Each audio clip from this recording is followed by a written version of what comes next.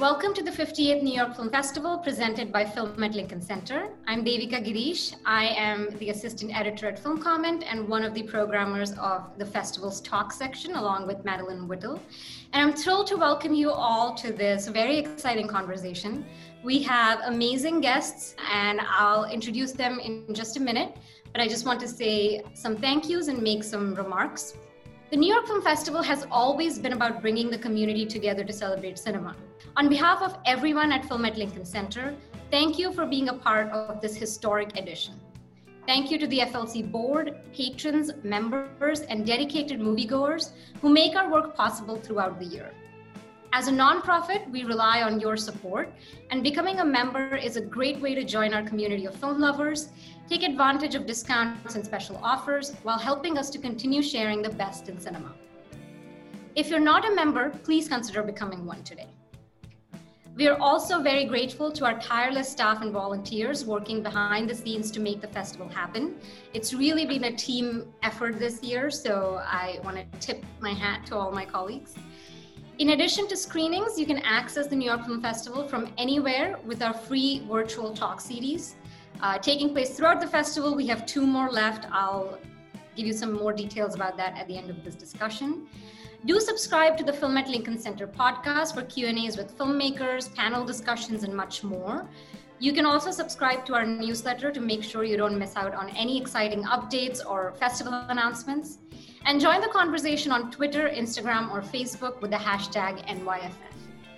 Last but not least, a special thank you to our many festival partners, including HBO, the presenting partner of all Film at Lincoln Center talks.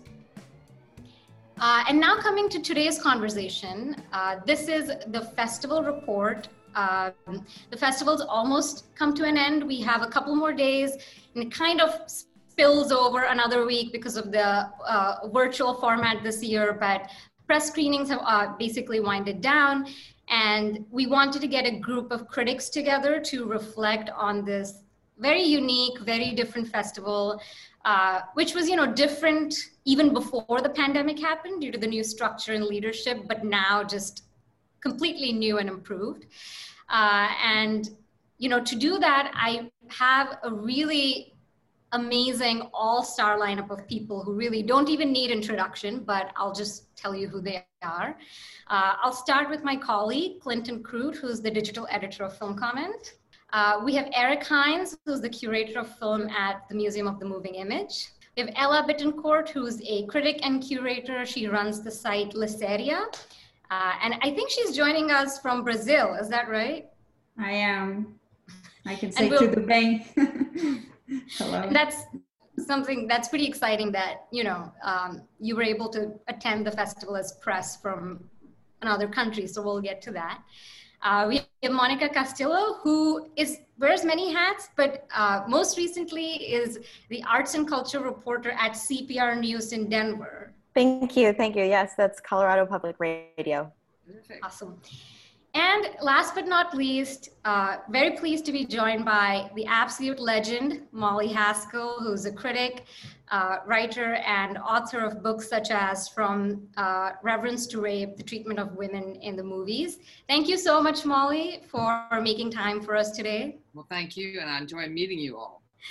All right, so, this is, even though I have this background and I'm sort of in the moderator's chair, we're all, veterans of these discussions. So I just want everyone to jump in with their fierce and spirited opinions about this year's selection.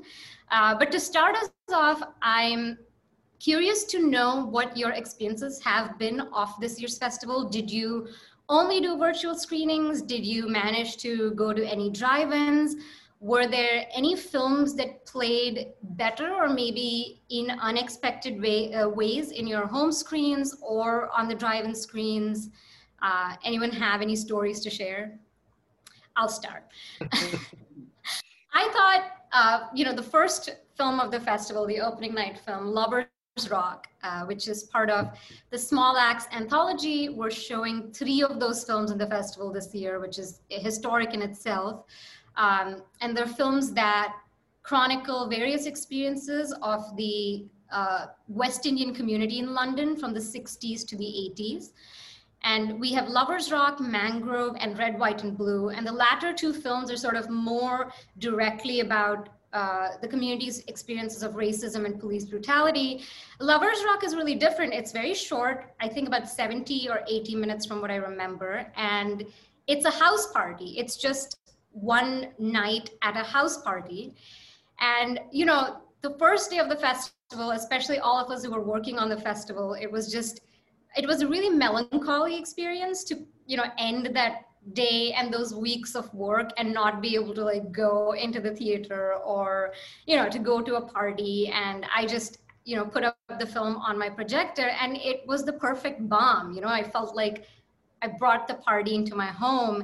And I think the film, of course, I wish I had seen it on a big screen, because I think of the three films, the three Small Axe films in the festival, it strikes me as the most cinematic. Like the other two are a little more televisual in format, and this one, the kind of dynamic filming of it, you know, the way it plays with sound, with music. You know, it goes from a cappella to chanting to, you know, different kind of volumes of music. I really wish I'd been able to experience that in the space of a theater. But there was also something quite special about experiencing a house party within the four walls of your home. You know, there was something, I felt like I could approximate that experience in kind of a unique way. And also, even though that film is the most kind of playful of the lot, there is this sense that within this house, there is this amazing sense of solidarity and celebration, but there are dangers lurking outside, right? So at one point, you know, the cops might come in. At another point, there's a group of white sort of men outside who seem to pose a threat to the heroine, the central character. And so I think that experience of domestic celebration was so central to the film that I really enjoyed experiencing that at home. And I'm wondering if anyone else had similar experiences.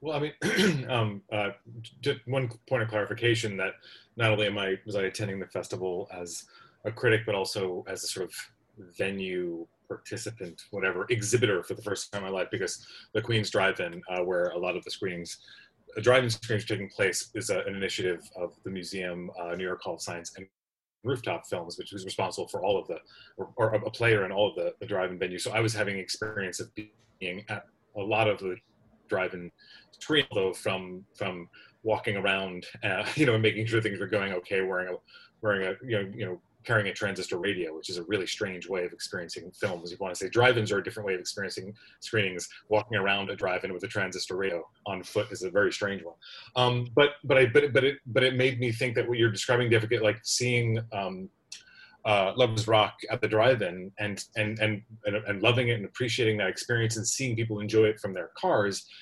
I think that there's something defining about this year and the sort of this social dissonance of all of this. Sort of making do, finding pleasure in these unconventional ways, and appreciating cinema in these sort of new, you know, frankly compromised ways. And those compromised ways don't necessarily undo the experience, but it is actually, I think, embedded in the experiences we're having right now. And so, like my version of that was seeing American Utopia last Saturday at the drive-in. And here's a film that's basically a beautiful record of a stage show from last year being presented not in a movie theater, though it's a movie, but, you know, in a drive-in or, you know, on your computer screen, however you're going to see it. So that felt like it had several layers of being removed from whatever the original work was. And instead of that being kind of, you know, shrunken, diminished experience, it actually felt quite rich because of it, because it felt like the longing to be in a movie theater, also the longing to be in, you know, in a Broadway theater, and the longing to be together and having an experience together actually kind of made the experience even more poignant than maybe if I had just seen it as part of the festival screen. Well, I think it was probably served better in a way seeing it this way, because it's short, and I mean, it's really, I couldn't quite imagine it in Alice Tully Hall with that audience of donors, and I think there was something, this sort of spontaneity and engaging, and you realize it's just a party, that's all it is.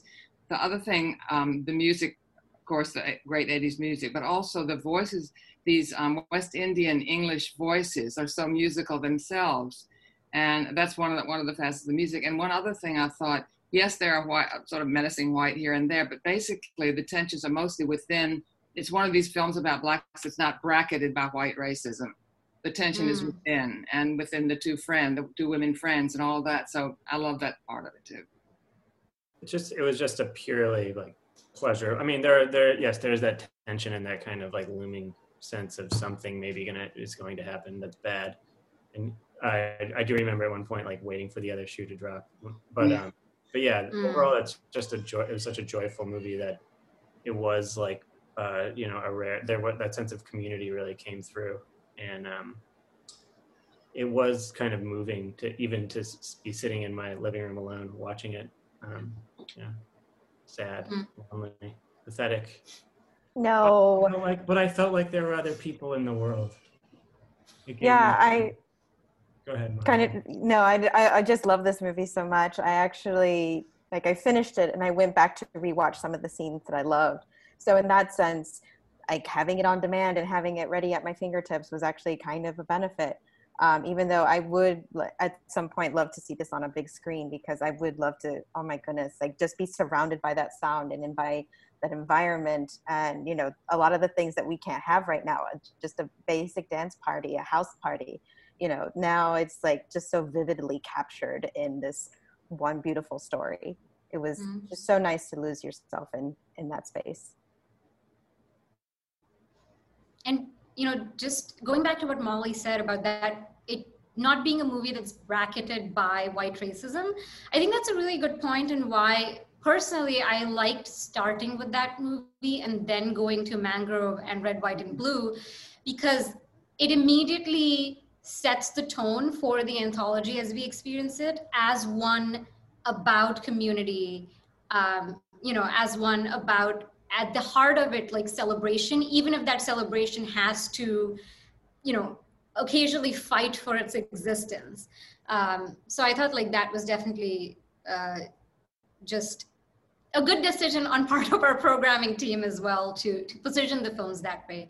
And I'm wondering what your experiences or how you felt about the other two films. I think I really enjoyed Mangrove as well, maybe less formally, because I did think that there were sort of structurally, it did feel like a bit of a TV narrative to me, the way it cuts between, you know, multiple little stories, and the kind of, again, like the ensemble cast that I think sometimes, other than the main character, Frank Critchlow, and just so that people know what the film is about, if they've not seen it already, it's about this Mangrove restaurant owned by this guy named Frank Critchlow that became a central point for the West Indian community in the Notting Hill area of London, and where people sort of got together to organize themselves socially and politically. And then that restaurant became a target of, you know, police brutality, and they engaged in a protest that then led to 9 of the protesters being charged for, what is the exact charge? I'm forgetting, but it's like rioting. And like, I don't remember the other one.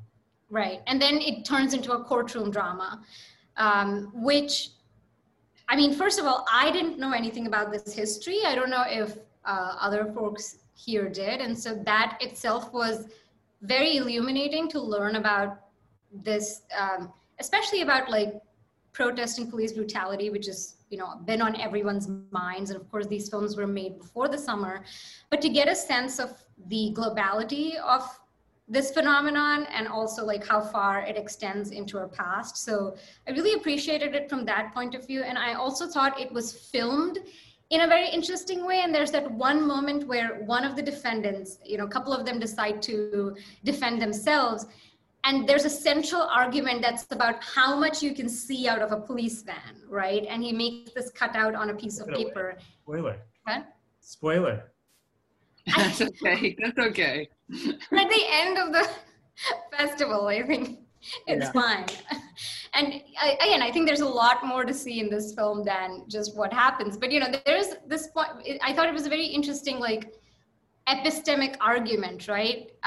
Where they have to resort to this the language of rationality to defend themselves instead of the language of humanity, I would say. And so this whole argument about how many police officers can fit into the little gap through which they can see people in the police van, and that becomes a central argument.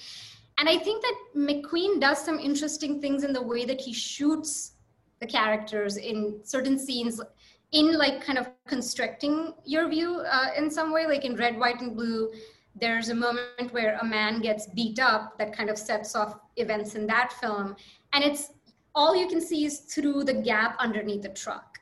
And there's other moments where he's like really playing with distance that I thought like cinematographically, he was doing something very interesting that almost, I don't know, that sat, I wouldn't say awkwardly, but like differently from the way the narrative structure seemed to unfold. I don't know if anyone had that same experience. I don't think I felt the same way in that sense. I only got around to Red, White, and Blue, unfortunately. I missed my window to be able to see Mangrove. Talking about windows. Yes, the screening windows is it was only available for a certain amount of time, and you had to see it within that amount of time because otherwise you would miss it. So unfortunately, I missed Mangrove, but I'm looking forward to seeing the piece as a whole with all the sections all together. In addition to Lover's Rock, obviously we'll be watching that again. But I thought that John Boyega's performance was just so incredible. I think he's kind of been discounted because he was given such a small part and ended up being in the Star Wars movies. And then now here we actually get to see him like really dig into a complicated character, a character who's, dealing with family strife, external strife, all these different issues. And he just does so well. I already can't wait to watch him in his next movie. Mm. And Clint, I remember you wanted to talk about Mangrove as well. You said you really liked that one.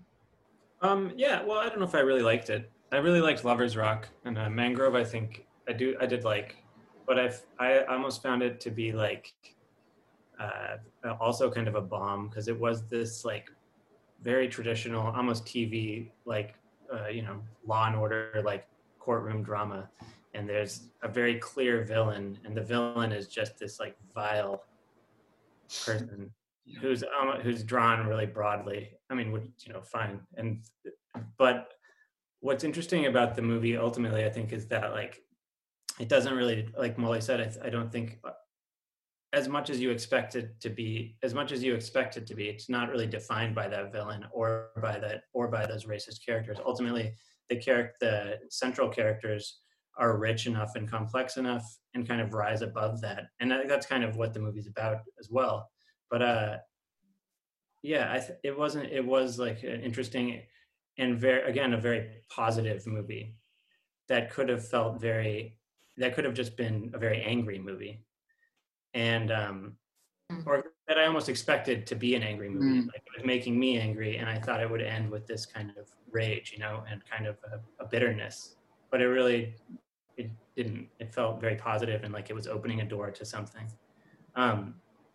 And I think that to me, that was a interesting thing. I didn't see Red, White, and Blue, but I almost now kind of expect it to also have that kind of sort of uplifting, or not uplifting, but at least positive vibration to it. And I thought that was kind of in contrast to some other movies. I don't know. I was thinking about how I also wanted to talk about, I think I said the woman who ran the Hong Sang-soo movie, and Isabella, the Matias Pinheiro movie. And I feel like both of those filmmakers, especially Hong, I felt like his last couple of films were very light and comedic, and maybe not as dark as they had been in the past. And I feel like The Woman Who Ran, in contrast to Mangrove and Lover's Rock, which deal with very intense situations, was much darker than I expected it to be, the Hong movie. I don't know if I'm alone in that. And I feel like the Pinheiro as well, a filmmaker who's often associated with games and playfulness. But his films are, serious as well. But I feel like Isabella was a little bit darker and kind of turned towards themes that we haven't really seen in his films before. I don't know. That might. I don't want to turn away from Small Axe too quickly, but that was just kind of a contrast that was unexpected. I'd love for you to talk about The Woman Who Ran a little more. I loved it too, but I didn't see it as so dark. It's just a kind of, I mean, I'm a big fan of his, the fluidity of these relationships and how they each one illuminates something different. And mostly it's very, very much with the sensibilities of the different women, and the men are all sort of, and this happens a lot in his movies, but maybe more than usual, the men are sort of embarrassing or shabby or, and of course that ending. Yeah, they don't really appear, right? Sorry. Huh? There aren't very many. I don't think there are very many. They are. Well, there's a man who wants about the cat. Right. And, right. Yeah. But they're sort of out there somewhere. I mean, the idea that she's stuck. She and her husband are stuck together, and he wants it that way, and she wants it that way, and then she has to wonder: is this really the way we want it? We have to wonder about that too. That they, and I mean, it's a different forms of different kinds of relationships, and at the end, we find out why she's the woman who ran away. Like what another spoiler, which I won't give away, but that's a kind of marvelous scene there where it ends in a very ambiguous way. Didn't you think? Yeah, of course. Yeah, but yeah, and I think that the movie did remind me a little bit of On the Beach at Night Alone, and so it had that same sense of melancholy, and of course the character. I mean, Kim Min-hee is in both films and different kinds of, I think she in that film also she's a woman who's running away from something in a relationship that has ended in a way that maybe has diminished her sense of self. And so in my mind they were kind of companion pieces also because of the way The Woman Who Ran ended. And I won't give away too much after Molly's kind of tease, but there is like an oceanic element, if I can say that. Probably okay spoiling The Woman Who Ran if we already spoiled Mango. Right. I feel like the spoiler crowd is not going to really get on this at all. You don't know the Hong spoiler crowd. On social media fans warriors, Hive will descend. Yeah. I think that what I perceived to be kind of dark about it was that that like looming the men in their lives that were these kind of doofy guys that were kind of in some way like pulling maybe just in the background or like drawing lines around and pushing these women into the lives that they were leading. Mm-hmm. They're hovering there. It's true. Like the mountains, they're just this immovable objects. It's true. That's a very good point, I think. And there are 3 movies that I just like are connected in some way in my brain. The Woman Who Ran, Simone Barb, if some of you ended up seeing that. And it was, I mean, yeah, it's just, we should get into that as well. And then the third one is The Calming, which I think all have itinerant women and all are in some way in a movie theater. And there was just something, like they're all in a sense about isolation and also about cinema. And they just kind of... What the Simone Barbe is about? I missed that one, but I think it would be helpful to... Molly, did you want to do the honors for that one? Well, it was made, what was it, 1980.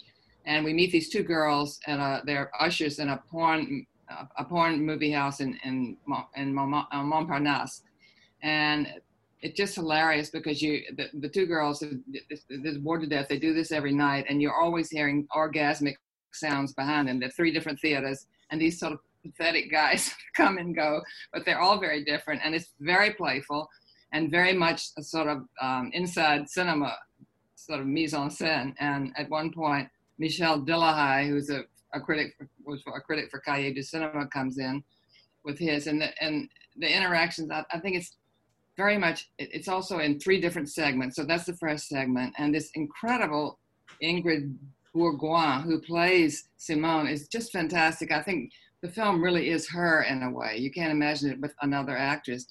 And she then goes to a lesbian bar, which is just a hoot. It's just a wild place with fantastic music, and people come out.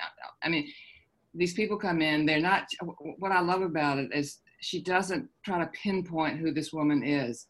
And it's a kind of performance aspect with her and her friend. They sort of have this ritualistic byplay every night, and they tease each other and they get angry at each other. Then she has a whole nother persona almost when she goes to the lesbian bar, and which has some wonderful performances in it, some wonderful song numbers. And then she has the third segment, which is sort of mysterious, where she both picks up and is picked up by this man who turns out to be a croupier, and they go on this sort of joyless ride, and she becomes a whole other person there. Did you feel that she's kind of trying on different, at one point, because normally this would be about sex, all these things would be about sex, but and she has this thing, you don't know, you can't quite trust her, but she talks about, so she used to dream of souls being together, but now she says, now the thing is that women have to take care of themselves. So, so in a way, that's kind of what she's doing. Yeah. And I think it's just the opening segment is just, she and her friend Martine just kind of yapping, I mean, they're just like exchanging barbs and complaining about their job. They're both ushers, and it's just like this image of utter banality. And there's this constant soundtrack of moaning, just like a porn. It's a porn theater. So there's just these loud sex sounds constantly in the background while they're just arguing. There's like these two weird male characters. One of them is a director who complains about the quality of the print and the focus. And there's another who's like a critic, and he comments on some of the actresses in the porn films, and has this very snooty opinion of the artistic quality of the films. And this is a movie that, like, to me is pure play, what cinematic play can mean. And then she goes into the lesbian club, and there's like this Amazonian performance, two women in Amazonian like costumes having a sword fight. It just quite unlike anything else I saw in the program, and so strange that it was made in 1980. It just feels like very forward, and not like explicit or anything, but just in terms of its ideas. Yeah, and that whole fractured narrative now fits right in. I mean, it must have seemed sort of odd at the time because there's no sort of narrative continuity in a way, and no narrative arc. But now that whole, the three-part thing, the trilogy seems to be sort of right at home in current cinema. Right. And I do want to plug that Marie-Claude Trilou, who's the director, did a free talk with Serge Bazan last week that going to be on our YouTube soon. So I really encourage everyone to listen in on that, where they kind of talk about that moment in post New Wave French cinema that movie came out of. But Ella, I mentioned The Calming, which I do kind of feel is some weird way a companion piece to Simone Barb and The Woman Who Ran. And I know that's a film you liked, and maybe you'd like to tell us a little bit, what you liked about it. Yeah, I did. I love the film. I saw it for the first time at Berlinale, and since I am watching things only online remotely as press, I had a slimmer slate, which I appreciated. I felt like I wasn't feeling pressured. I mean, usually I'd be just piling up films that I haven't seen, but I've actually oddly enough, I got to rewatch The Calming and Days, Simon Young's Days, and these two films are a couplet somehow. They're a pair for me personally.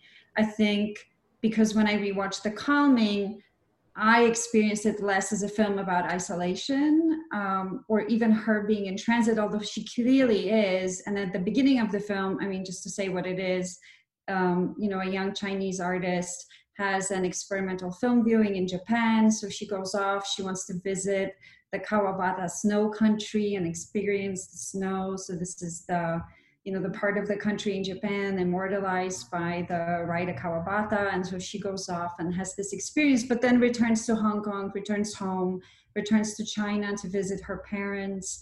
And I guess I did feel like deep down there is something about this film is that that is about generosity and radical care towards, in her case, towards her ailing parents, and to this kind of being present, her being present as she was trying to be present by herself in nature and experiencing and really hearing snow. I mean, there's a moment that's distinctly about her standing outside and the kind of crackling of snow and her being present in that moment, that when she returns home, she's in a way replicating this experience with her family and finding her own presence in that. And so what I loved about the film, that for me, it just felt like it's about an artist and her kind of in-between time, where, you know, I think when we were thrown into isolation, it also kind of underlines that normally outside of that, when we're not experiencing the anxiety of constantly losing all the jobs and losing all the work and going through that,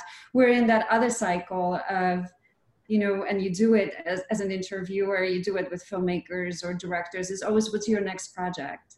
What is, as soon as one thing is done, the next thing begins. And here, no, here is about the kind of opening up of that space and being in it when something is maybe forming, but it's very delicate and it's not so much a quest as just this finding this openness. That was very beautiful for me, you know, also because it's not about her spiritually kind of going off to an ashram, or it's not a quest in that sense. It's very rooted in her everyday and her being present with her family. She's dealing with things. She just broke up with the boyfriend. She's moving. So she's going through all these motions, but at the same time, you know, she's dealing with loss, she's dealing with mourning, but every time you feel that she's creating these little openings, you know, that there's a sense of this kind of calm, as the title suggests, overcoming. And I was just intensely moved by that. Yeah, for sure. There's one scene in that film where she just she falls asleep on a train, and the train comes to a stop, and then it starts again, and you know, the camera just holds on her sleeping against the window, snow in the background. And that scene filled me with so much pleasure and just made me think of this utter bliss of falling asleep on a train, you know, and you wake up and you've done nothing. You've been in complete rest and you're somewhere else. There's just something so magical about that kind of stasis in motion that, you know, and I think the film is very much like an Ackerman tribute, it's sort of like Meetings of Anna, I would think. It's really a sister film to that. And the director, Song Fang, I think developed it when she was traveling with her film to various film festivals. So I think definitely the idea of the artist in between that you said feels very on point. And it also reminded me of the Ackerman short film Sloth, or Portrait of Laziness. And of course, the song in the Song Fang film, it's not laziness, it's more of that, like you said, that time of openness. But there is something about the creative work that takes place in the background. And when nothing is happening, I mean, the fact that the nothing is actually meaningful, or that it has its particular texture. Maybe that's also for me the connection to Days in a way. I mean, it's a very different nothing in Days, but the rigor of the insistence of that title, Days. I mean, it feels like these two men who will then, I mean, one of them is ailing, the other one is preparing his meal, and you have this convergence of how these days or a day will then converge when they meet. But the insistence of the fabric of that, not trying to somehow impose a story on it, not to deliver a life story of these two men, but rather staying very much in the present. Of, you know, staying in this kind of habitual cooking of your greens by, you know, having to go to the bathroom to wash them with the hose because you're in this intermediary space where your kitchen is, your wardrobe is your other thing. I mean, staying in that nothing where sometimes even the human figure exits, you know, and that's very beautiful. And I think maybe that is a bit of a connection with the Coming, yeah. Absolutely. And I think these visceral portrayals of the everyday are very affecting right now. And Days is to me, I think that's the film of the festival for me. You know, I mean, there's just a lot has been said about it. So I don't know, I don't even know like what to add. You know, it's Simon Liang at, I think, his finest, and most precise, and just the portrayal also of pain, you know, like, because Li Kangsheng has been ill, and the film has kind of arisen from Tsai's filming off, just like Li Kangsheng undergoing various treatments for a particular ailment, and him just going about his everyday life and then going through various like massages. And I mean, that massage scene, which that's like kind of otherworldly, but these, I don't know, the just like embodiment in the everyday combined with like aging and aching. That's the film that has made me feel the most. Though I will say I also saw it in Berlin, and it's probably like, it is one of the last films I saw on the big screen. And it was really special to experience that stillness and that focus on duration and everydayness and the body and isolation in crowded spaces, on the street, in, you know, community with someone in that space. I wanted to go from days to maybe the nighttime and ask Eric about a film that I believe he liked, Notturno by Gianfranco Rosi. And Eric, I know that you were also very pleased that the new structure of the festival incorporated nonfiction work more seamlessly within the main slate. And I'd love to hear, you know, your take on that in general, and maybe also Rosi's film. Sure. Yeah. No. I mean, I was always an admirer of the way that the roots of the New York Film Festival was, in that there was this one encompassing slate that could permit both nonfiction and fiction, hybrid, experimental, etc. And I think it's a sign of growth of the festival over the years that it sort of started taking on sidebars and other sections, which I think is beneficial in so many ways. But in terms of fiction, nonfiction, yeah, it was always just because of my own interests and my own sort of passion for the art of nonfiction. Didn't like that there were some documentaries that were main slate and some were not. It's just, I never quite understood it. And so kind of in a sense, reintegrating some major works of nonfiction into the main slate was great to see. And I think there were 6 features this year that might be called documentary. And you know, because I'm obsessed with these things, I think the highest percentage, or this highest number of documentaries that were main slate before is 1981, where there were 11. And when you look at that slate, the sort of the diversity of nonfiction even within that slate is really thrilling to see. And I think it says a lot about the art of film when that can be the case. So, you know, not at all surprised actually in terms of that being the case this year with, you know, folks like yourself and obviously Dennis Lim and, you know, other members of the programming committee, Rachel Rosen and, you know, Rachel Rakes, and people who've done really great programming in nonfiction over the years. I don't mean to slight or forget other people on the programming team, but yeah. So to me, I think it says a lot about the strength of the program. I think it says a lot about the strength of nonfiction filmmaking right now too. And I think that there's been a good run for years now of strong nonfiction works that deserve this sort of attention. So to see focus on these within the slate is amazing. A film like Garrett Bradley's Time, which to sort of, you know, for a younger filmmaker like that, you know, not too many features under her belt, for her to be in the main slate of New York Film Festival, to me, in a sense, it's a no-brainer, but it's not necessarily the way that things, you know, had gone. So that's wonderful to see, and particularly an American documentary filmmaker too. You know, there've been a lot of great American documentary filmmakers that have never been in New York Film Festival, so it's great to see Garrett in there. But to your question, in terms of Notturno, Gianfranco Rosi is, I think, one of the great artists of our time, and I think Notturno is one of, I actually don't know that I'm going to see a better aesthetic presentation in a movie this year than Notturno. The fact that is made by a documentary filmmaker who's filming mostly alone is almost secondary. Like, that's an amazing feat. Like, to think about exactly how he's getting these images, how he's getting these sounds, how he's constructing the films is wonderful to try to dwell on, but it's sort of secondary to the actual experience of sitting in front of a work like that, where you could actually not only get images that way, images that striking and distinctive, but then also to in order to get imagery like that, with a cast of characters, a cast of subjects, you can't cut corners. You have to actually, gain a certain amount of trust. You have to gain a certain amount of complicity and invisibility, or whatever language you want to use.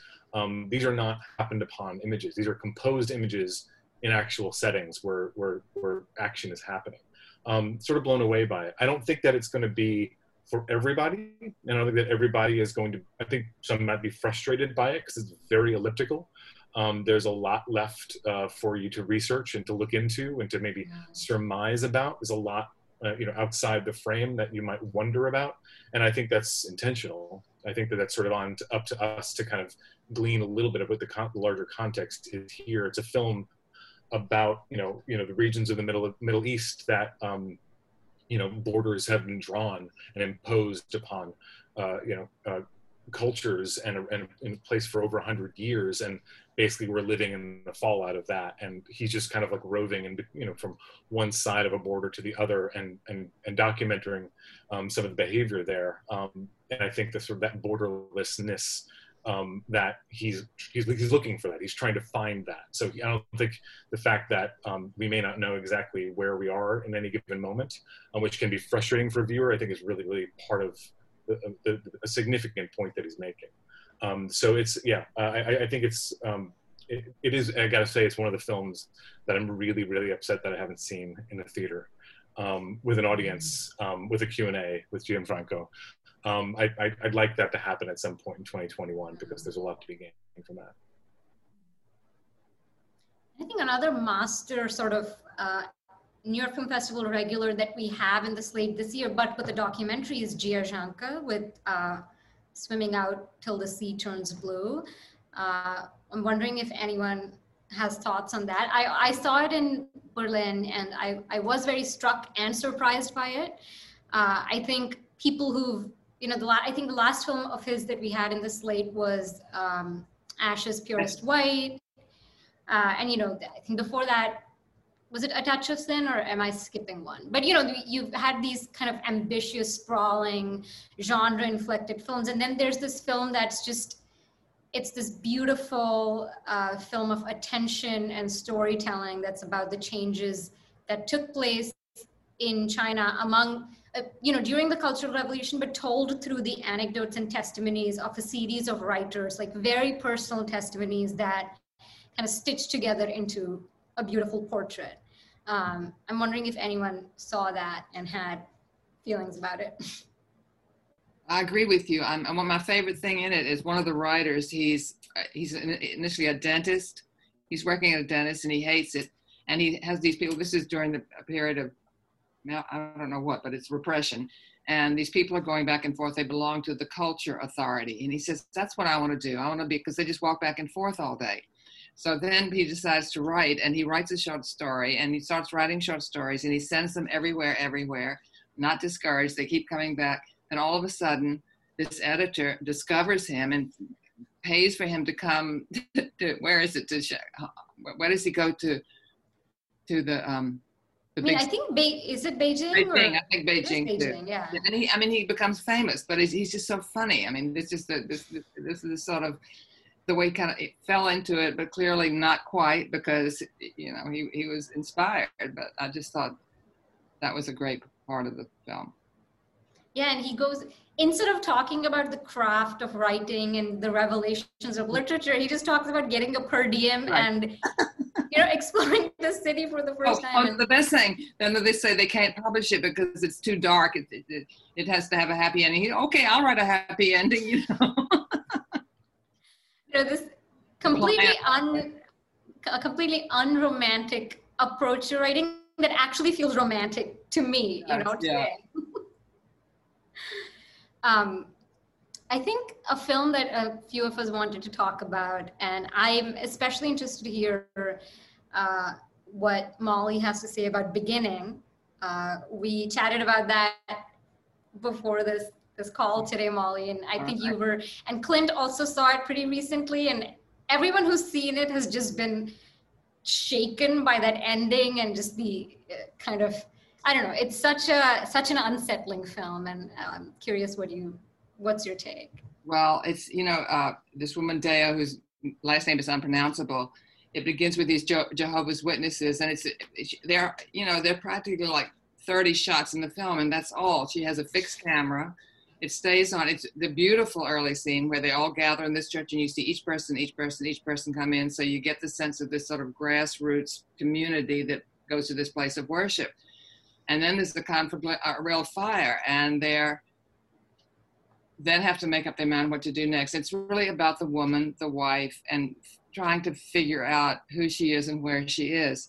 It's the kind of thing that happens, I think, in films now of women, especially if they're in very conventional, traditional communities and they suddenly feel an urge to get out of this. One of the things that sort of reminded me of the community, the Jehovah's Witnesses, it's like Amy Coney Barrett, the people of praise, and they have to be together. I mean, there's a story today about her father got an offer for a big job, and they lived in Louisiana, got an offer for a job in Texas, a lawyer. He went there and he decided he couldn't stand it because he had to come home and be with his flock. And that's the whole idea here. The husband is the pastor. He has to be with his flock. She wants to try other things, but he can't. And so she's caught here. And then this series of things happen. And again, it's one of these things. To me, people would said it reminded them of Radagast or Paul Schrader, but I kept thinking of Ackerman, of John Dielman in this, because you have these long scenes and she walks in and out of the frame, but it's much more mysterious because these things happen, or do they? This guy comes purportedly because he's following up on the fire, but the policemen are sort of against them.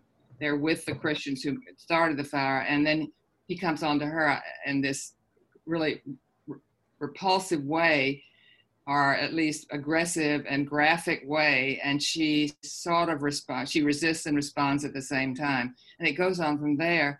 And then that I really don't want to talk too much about what happens because it's so shocking, and you just have to see it.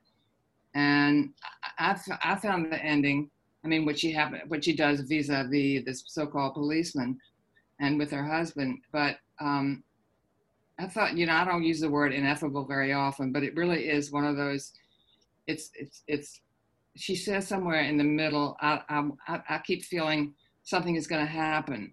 It's a beginning or an ending. So she's caught in this sort of no man's land and looking for a guidance. And then she's always at home in nature. That's one of the things that this one encounter with her mother, when she was a baby, she took her outside in the snow and she was always at home in nature. And you have these gorgeous shots. This is in Georgia of the lakes and countryside. And that's the only time you really feel a kind of exhilaration. The rest of the time you feel this confinement, even though she lives in this beautiful house, there's something kind of sterile and this sense of dread like you have in Chantal Akerman. And then the end, I'd love to hear what you have to say about it. I mean, I just felt it was kind of dust to dust. It was this organic, non-human thing that happened. And it was just staggering, I thought. I mean, the ending, it seems, is a total question mark to me. But the movie, it is. Yeah. But it's also important to point out that like the most horrifying scene takes place in nature, in this beautiful natural setting with this, and you're kind of hypnotized by the shot, and then that you don't really know what's going to happen, and then it's really just sort of difficult to watch. But it's also, it's an incredibly beautiful movie. But I think it's also very much like a very religious movie. Absolutely. Yeah. Or possibly, anti-religious, but it's a movie about faith and about testing faith. And it opens with a sermon about Abraham and Isaac. And then it proceeds to test this woman goes through something, not too dissimilar from what Abraham, or I think she perceives herself to be in that role. I just think that it all works because it's so beautiful, and because the depth of the shots, they just go on forever. Some of those shots of fields, you can just there's layers and layers to sort of look into, and different things happening, and it all kind of it's a very mysterious and very beautiful. Well, I think you do sometimes feel a certain impatience with it. I have to say that because it is long and it is static in that sense. And there is impatience, and yet somehow at the end, it's completely redeemed, it seems to me. All that time spent is somehow justified. I'm not sure why. I mean, it's just mysterious. I mean, the other thing that struck me is that no one else sees this other police officer. Yeah. Is he imaginary? I know. And he appears, Right. I mean, and that might be like, not to be too literal, but, I just read him as this sort of, I think he talks about Satan manifesting as the angel of light, and he comes out of the fire and kind of tweaks the kid's nose and then walks into the fire again in that opening scene. Yeah. But yeah, I mean, it is trying to watch, I guess. But yeah, it is somehow redeemed for sure. Well, I think the opening sequence, there's this rupture that happens that keeps you riveted throughout, because there's repeatedly these moments of rupture among like the stillness, and they're so sudden that it's hard to look away. I mean, it really suspends you in that sense of anticipation and precarity, and really was a film that I think on a bodily level made me so deeply uncomfortable that I think that's how I think it was ineffable for me. I just couldn't even articulate a reaction, but I admired this sense of control, the sense of framing, to be really able to convey, that those horrors in such an embodied way. And then, but the ending scene just kind of suddenly lifts it into the realm of myth, and so you go through this extremely harrowing experience that feels that it feels very visceral, and then there's just something else that happens. I mean, you question everything, and the narrative of faith maybe takes on a different meaning, like spirituality takes on like a different meaning. And I don't know, I think it's her debut feature. I was just absolutely blown away. She did a talk with us recently, and she's just so cheerful and sweet. And after watching this film, I just expected, a very different personality. She's very young. She's just absolutely lovely. And did anyone else, Eric, Ella, or Monica, did you guys see the film? Yeah, I've seen it. Did you like it? Or? No, I mean, as you described, I mean, I definitely love that there are so many things that are unresolved. I mean, if anything, it seems that there's a certain biblical logic, and I haven't thought of that before, but that Clinton mentioned, that if it's carried to its extreme, to its most logical, it's extremely brutalizing. And if you buy into it, then something like the sacrifice of Isaac is the absolute brutalization that maybe plays out. I love the architecture of this house. It made me at times think of Altman's Images, maybe because I saw it recently, but just this tiny suggestiveness of this mysterious light. The camera keeps on pointing to open doors, and it's strange. It's like we went down some kind of a hallway of the mind that we don't know where it leads to. I mean, I love that kind of suggestions of the labyrinth.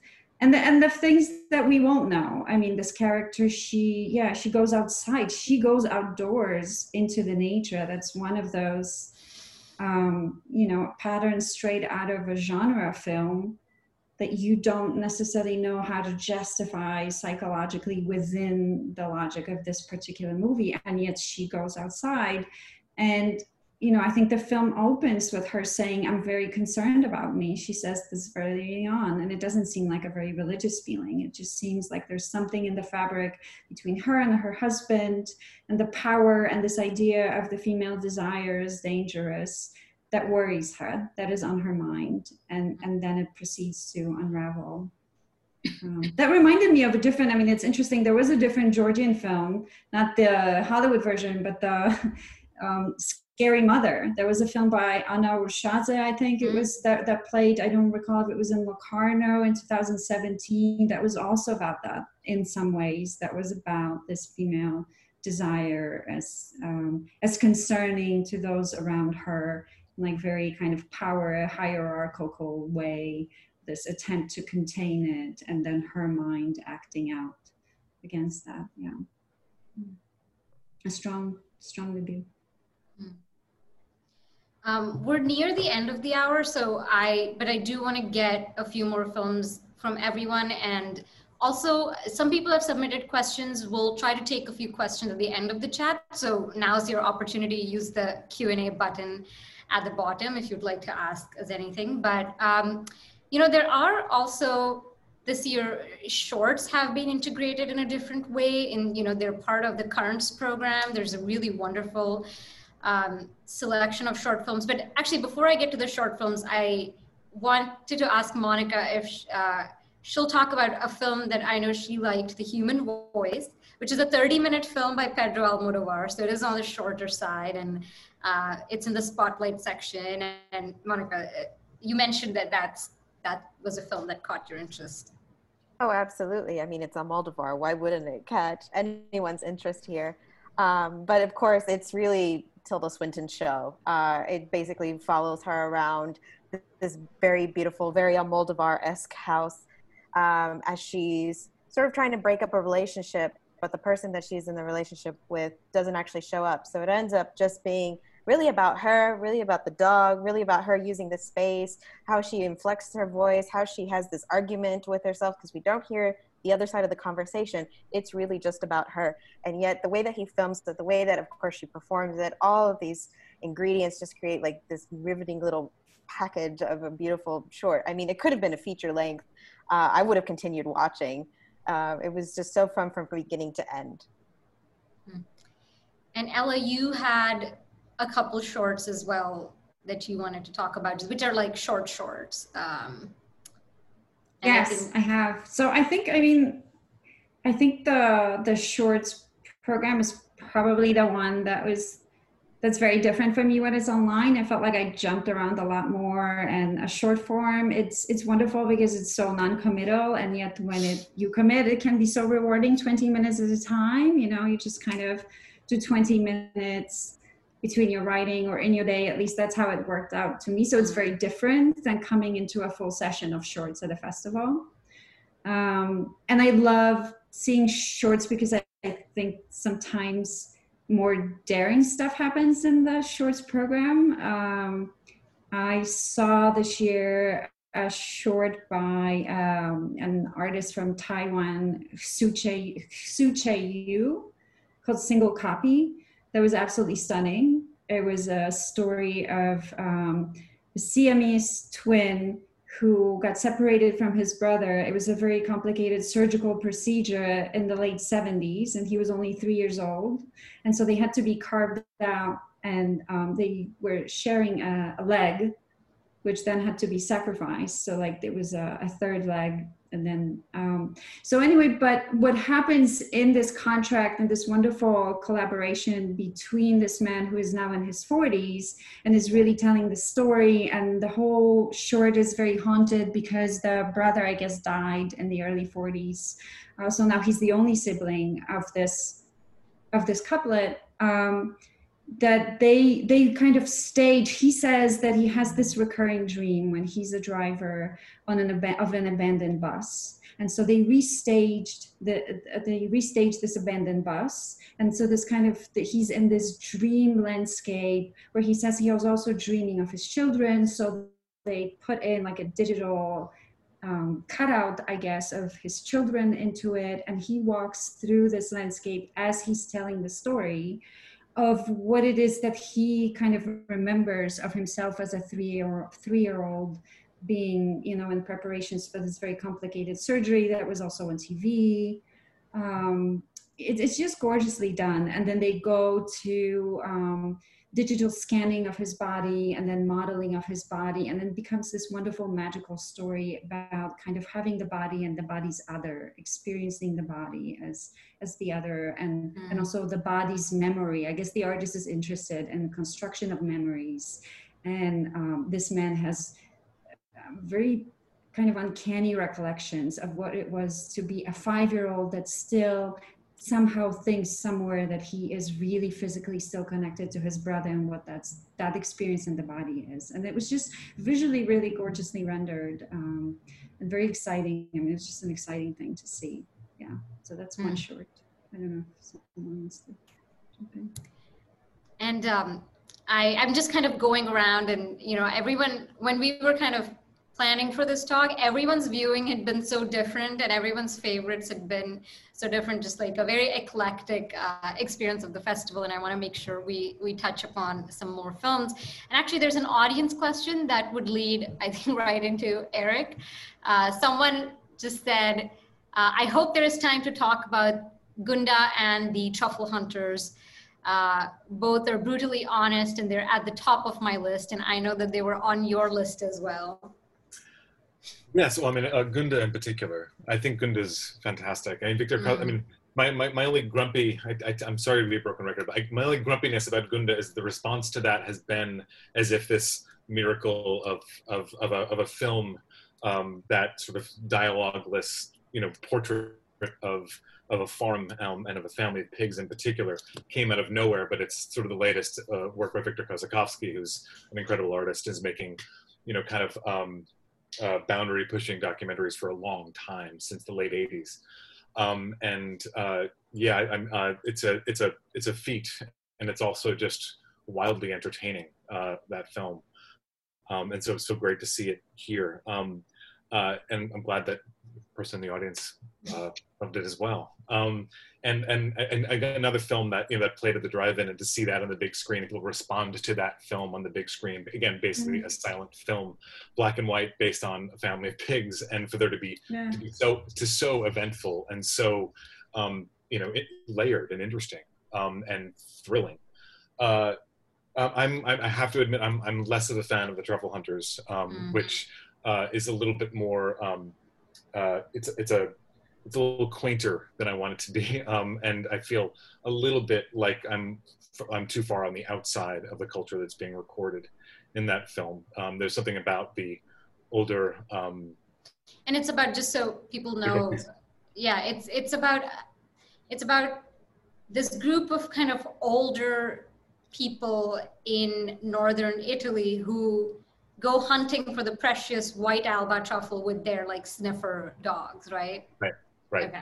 It's just a little precious for me. And it was a little bit like we're supposed to think that these people are adorable, which they are, but that's sort of not enough for me. Right. It does seem like one of those things that a filmmaker goes like, that would make a good documentary. One of those like subculture films, which, so I get that, like the preciousness element of it. And actually, maybe kind of related, Clint, I know you want to talk about Nomadland, which is like, has documentary elements in it, and is also about a subculture of people. And I think I'm a little mixed on it. What did you think? I think you have me confused with somebody else. We can talk about Nomadland. Mistaken in what? Like you didn't like it as much? Really, I am kind of lukewarm on Nomadland as well. Me too. It seems like a real missed opportunity.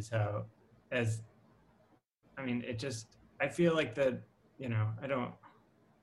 Yeah, that's how I'll phrase it. I'll leave it at that. I feel like Nomadland begins, and you expect it to be. It's very clear what it could be about. It could be about two different things. Sort of, it could be about the socio-political, engine that is surrounding this woman, or it could be about this woman's experience of grief, or it could be some sort of, blended, narrative of these two things. But it really, I feel like it can't decide, and ultimately it just kind of drifts into like not really being about either of those things. So it's not really, and so I was very, I was just left kind of cold by it at the end. But I don't know, that just might have been my experience. I don't want to be too hard on Nomadland. I agree. I think it's fascinating. These people exist. I didn't even know about them. These people who have chosen not to have houses, and they live all over the country, and they're all different sorts of people, and they meet up once in a while. And I thought all of that was really fascinating. They're living on the edge. They get contemporary jobs at Amazon or this place or that place. And there's a lot of humor and a lot of life in it. And then suddenly it just seeps out. It just goes on and on and on. And it's not, as you say, it's neither about one thing nor the other. And the grief, the whole theme of the grief sort of dissipates, because I just think it's too, I think she hasn't been tough enough on the shape and the length of it. I mean, Oh, sorry. Go ahead, Eric. Sorry. I was just quickly. I was just going to say, like, I expected there to be some anger too. Like the grief would lead to some anger. Like, why was this town destroyed?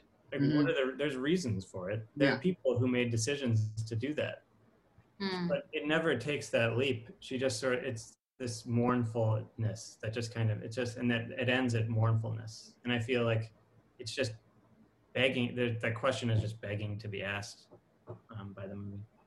Go ahead. I agree with that. The only thing I would add, and I think I'm in the minority here, but I actually like this film more than I like The Rider, which was a really celebrated film. One of the reasons being from the nonfiction angle, the thing that with The Rider that bothered me is that it felt like there was fictional shape or story imposed on real people. And I found that tension to be very frustrating. Whereas some of what we're describing, as I agree with, that are some issues with this film, I think almost come from going deeper into the area that I find more interesting, which is coming up with a narrative based on kind of documentary or reportorial exchanges, like getting to know these people, getting to know why, getting to know some of what, whether it's chosen or imposed on them in terms of their economic situation or their sense of freedom, sort of like getting things from meeting them and then putting that into the film and having that depicted in the film, which I think is a strength. And I like seeing that. It feels actually quite connected, but I think finding a way of shaping that properly and also giving some of the sociological the underpinnings of that and actually making that part of the text, I do feel like it doesn't quite get it. And if I can kind of jump on Eric's point, I also was pretty favorable on Nomadland, but mostly because I think the decision not to have that anger, the decision to not have, all the different emotions, I think a lot of people were really anticipating something a little bit more Oscar grabby or so from this movie. And then it ended up being very, low key. That's what I liked about it. But that decision is a choice. That is also an action. But the fact that she decided to go down that route was interesting to me. So that's why I ended up enjoying it. I mean, I don't know. I'm on the lukewarm side of things. And actually, maybe what I thought was the problem was maybe there was a fetishization of Frances McDormand's performance at the expense of other elements of narrative or context. I think I'm with Clint in that the emphasis was so much on grief, which she is. I mean, she is kind of embodies and evokes that really powerfully. You're very moved by her performance. And maybe the film was so fixated on capturing that I think there were some contextual elements that fell away. And I think I loved The Rider. And I think that and the film before that, Songs My Brothers Taught Me, I think it's called. There is a way in which it was like really capturing a culture more than a person, maybe because they were, people drawn from that community, that somehow that didn't translate in Nomadland to me. And it could also be something I brought to the viewing as like, okay, this is a film with Frances McDormand in it, who is embedding herself in this community. That awareness maybe played into how I viewed the film, but I couldn't get past that. And I couldn't get past that conceit, it is a gimmick. I mean, which I don't mean that in a pejorative sense, like a gimmick can be good or bad, but it is a gimmick to like take a star or actress like that and put them in those circumstances and to kind of build a film around that. That sort of didn't work for me and felt a little false, but to each his own. Molly, you had a couple films as well that you wanted to talk about. I think you mentioned The Salt of Tears, the Philip Garrel film. Yeah. Well, that's not breaking any new ground, but I like it better than a lot of some of the recent ones. In the very beginning, you have this shot of this young man and young woman at a bus stop. It's this sort of dreary, it looked like a working class section of Paris, and both of them are shy. They look at each other. They're attracted to each other. And finally they start talking and you're just drawn in, at least I was, especially to the guy, Luke. And she says, you're not like other men. There's something so shy. It's sort of pudique, that French word, pudique, reserved and shy. And there's not a cell phone inside. There's something sort of, I think, consciously nouvelle vague about it. Because of that, it's sort of pre-hookup. and they're shy. They don't have, you don't see a cell phone for about 45 minutes. Well, then, so she goes with him, and it turns out that he's kind of a monster in a way. And with the utmost charm, it's like a portrait of a serial killer, emotionally speaking. He's so passive, and he goes from one person to another. He's a carpenter. He's there to get his carpentry degree, and a carpenter like his father. Andre Wilms is wonderful as the father, who's the sort of emotional center of the piece. But then he goes home, and immediately a girl he used to know in school comes on to him, and he falls into the tub actually with her. And then so he's torn between these two, and he finally he doesn't really choose the second one. He just, there she is, and the other one isn't. And he really almost destroys both women. And you what's wonderful is how you're seduced by him. I mean, did you see it? I felt he was so seductive, and then you sort of gradually realize that he's like a sociopath, and that he can't empathize with anybody. He has no empathy. And the father has clearly sort of spoiled him, and Willem sort of looks at him, he's sort of thinking, what have I done, when he sees what the boy's like. And he just goes through a succession of relationships, and there's no great moment of epiphany, but there is a kind of payback at the end when his father dies. And that's the only person who loves him. And it's a really, it's a kind of devastating, but in this sort of quiet, deceptive way.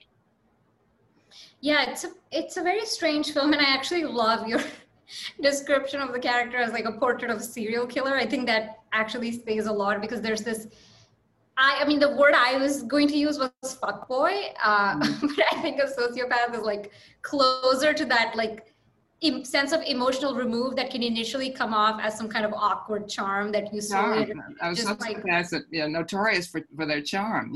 Yeah, but then it's just like it's arrested development, as it goes on. It's just an inability to connect.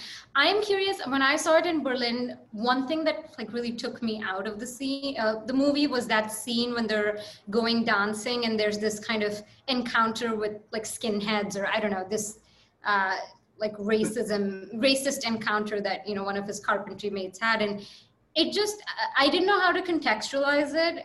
It just took me out, because I read it as maybe like a slightly cheap way of pointing to his solipsism, or pointing to, the fact that he lives in this insular world, and there's this like political context around him. But what did you make of that? No, I don't. It comes out of nowhere. There's a beautiful black woman he's got a black buddy, and he's found this beautiful black nurse he's going out with, and suddenly these skinhead types attack them and get into a brawl. It's just a little bit of racism that just comes out of the blue, and I don't think it sort of reveals anything particularly. I'm not sure either why it's in there. Yeah, and that just, I don't know if like, it also seemed a little uncharacteristic for Garel, and I was just, I was just wondering if it was kind of updating the film to the times in a way that came off as awkward. I'm not sure. I'm not even, Okay, and then, there is one of the audience questions is just what was everyone's favorite films, which is just like a very difficult question, but maybe I thought I do want to give everyone the opportunity to shout out a film or talk about a film that we didn't get to. It's got to be Nomadland. I said gotta go with Nomadland. The number one consensus film. But Clint, I did feel bad that, sorry, go ahead. I was just going to say, I wanted to talk a little bit about Hopper Wells. I don't know if anybody saw that. This is a documentary when Dennis Hopper came up from shooting the last movie in 1970, and Orson Welles interviews him. And it's like a slightly more genteel version of the presidential debate. I mean, Wells is a total bully. He goads and bullies and condescends to Hopper. He's just and attacks him.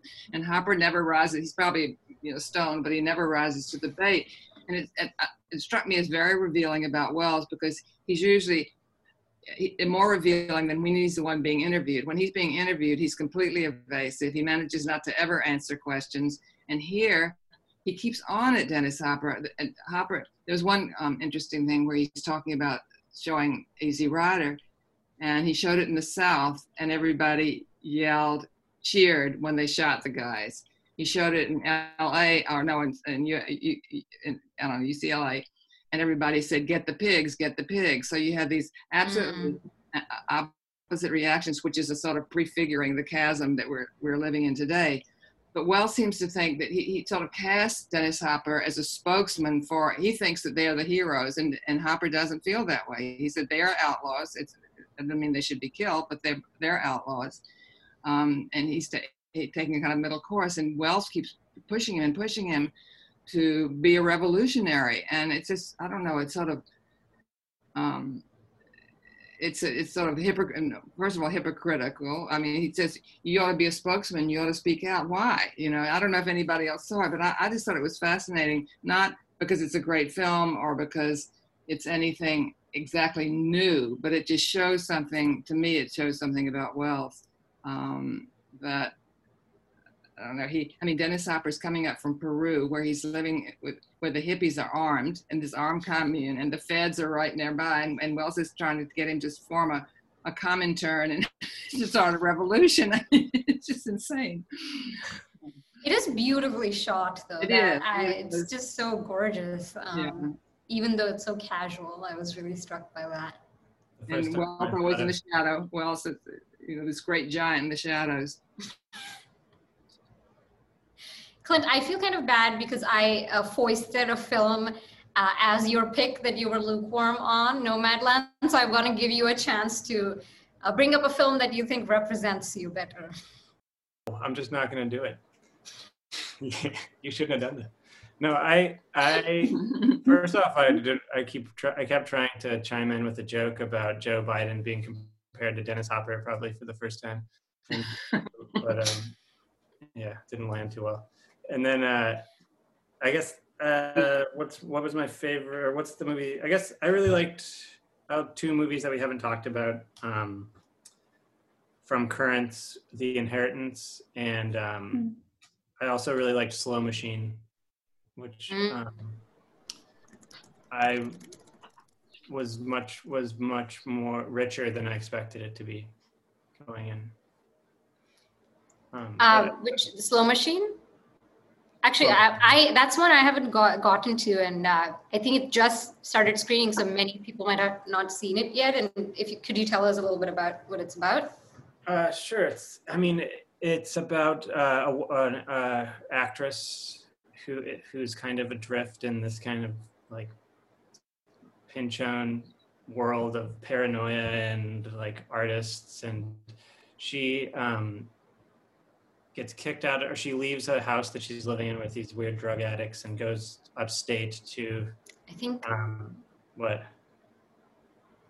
goes upstate to stay with some friends, and who are musicians, just sort of Williamsburg hipsters of the mid 2000s, recording an indie rock album, and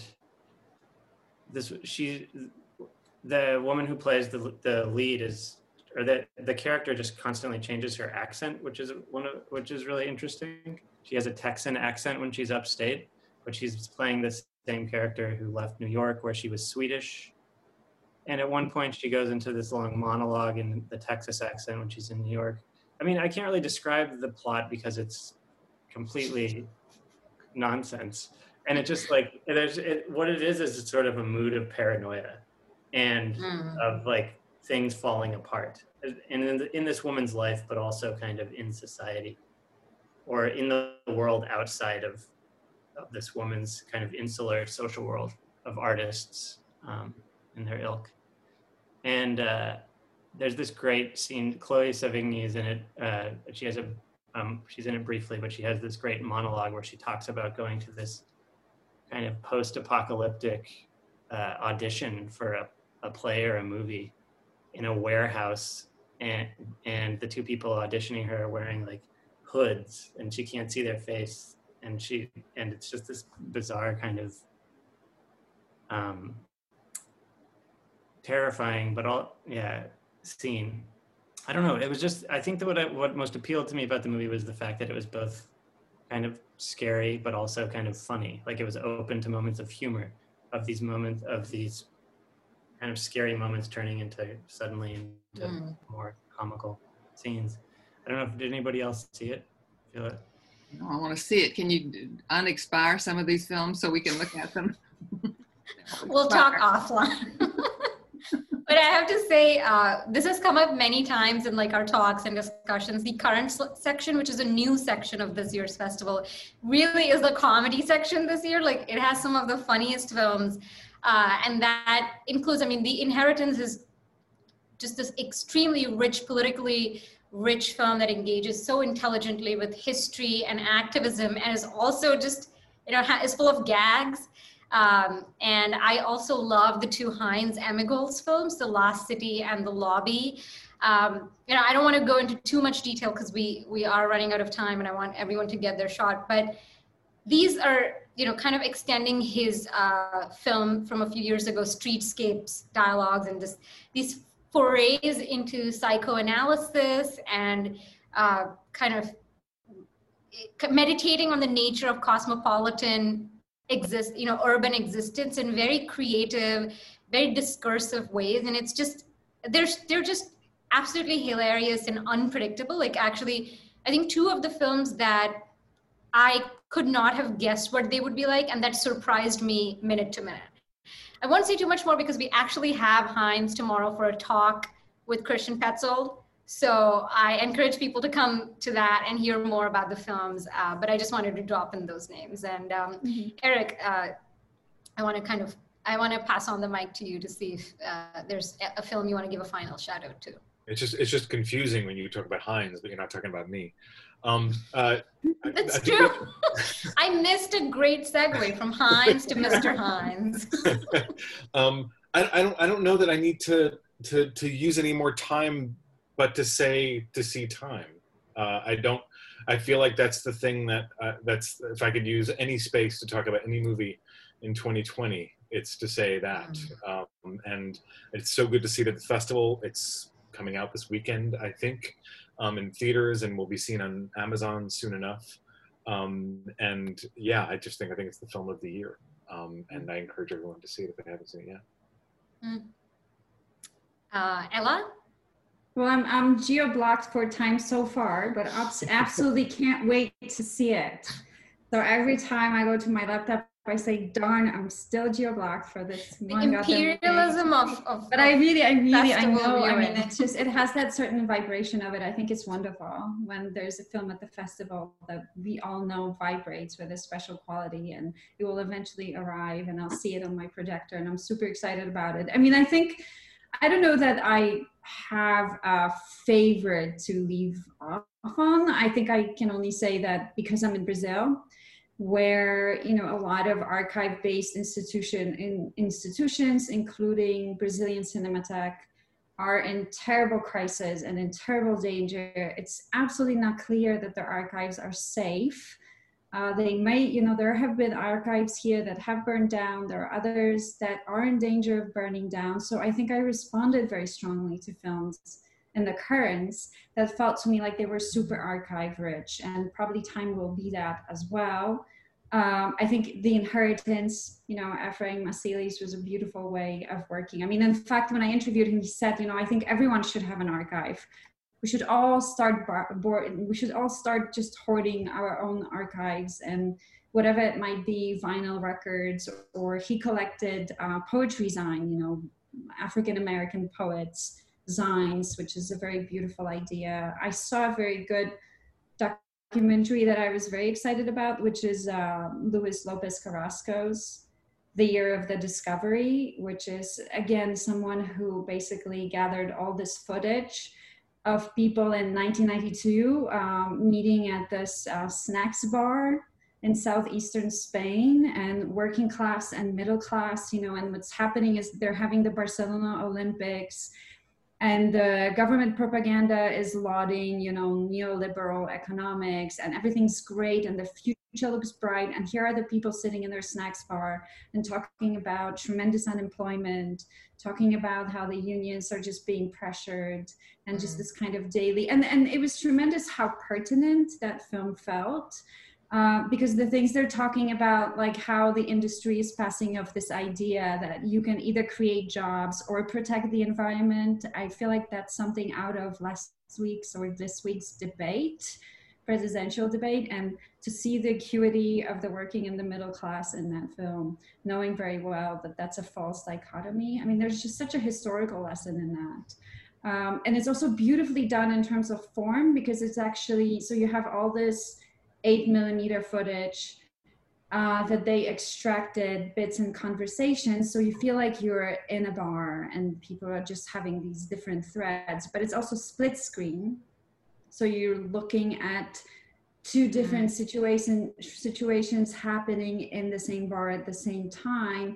And sometimes you have someone talking about unemployment while someone else is staring off into space. And it's beautiful to see how one frame kind of colors the other and the threads. There's one moment where the much older generation that was much more consciously politicized is talking about that time, and the segment is put together as if they're speaking directly to this young generation now that's in the other frame, someone who's just completely adrift. So it's just, I mean, it's gorgeously, it's like 3.5 hours of, maybe because in Brazil, the snack bars, the botecos are also institutions, and we have this special longing for that. And this film, I think it's a really a gorgeous testament to how you can use the archive, teach us something, create this atmosphere, and really with cinema kind of reshape our sense of space and time. Yeah, it's one of it will probably be one of my favorite films of the year, but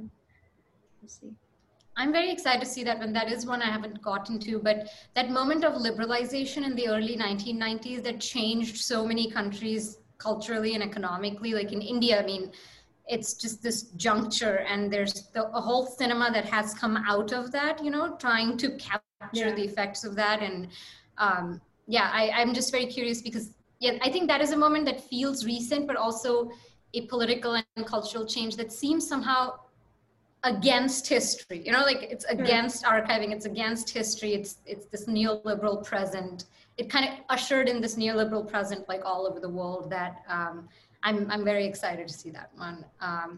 But Monica, giving you the mic now for your shout out. I'll try to keep it as succinct as possible. I love Smooth Talk and the Revivals program. So that was the Laura Dern, Joyce Carol Oates movie. It plays completely different in one half, and in the other half it just takes a whole new direction. And I was so shocked by it. Another one was The Monopoly of Violence.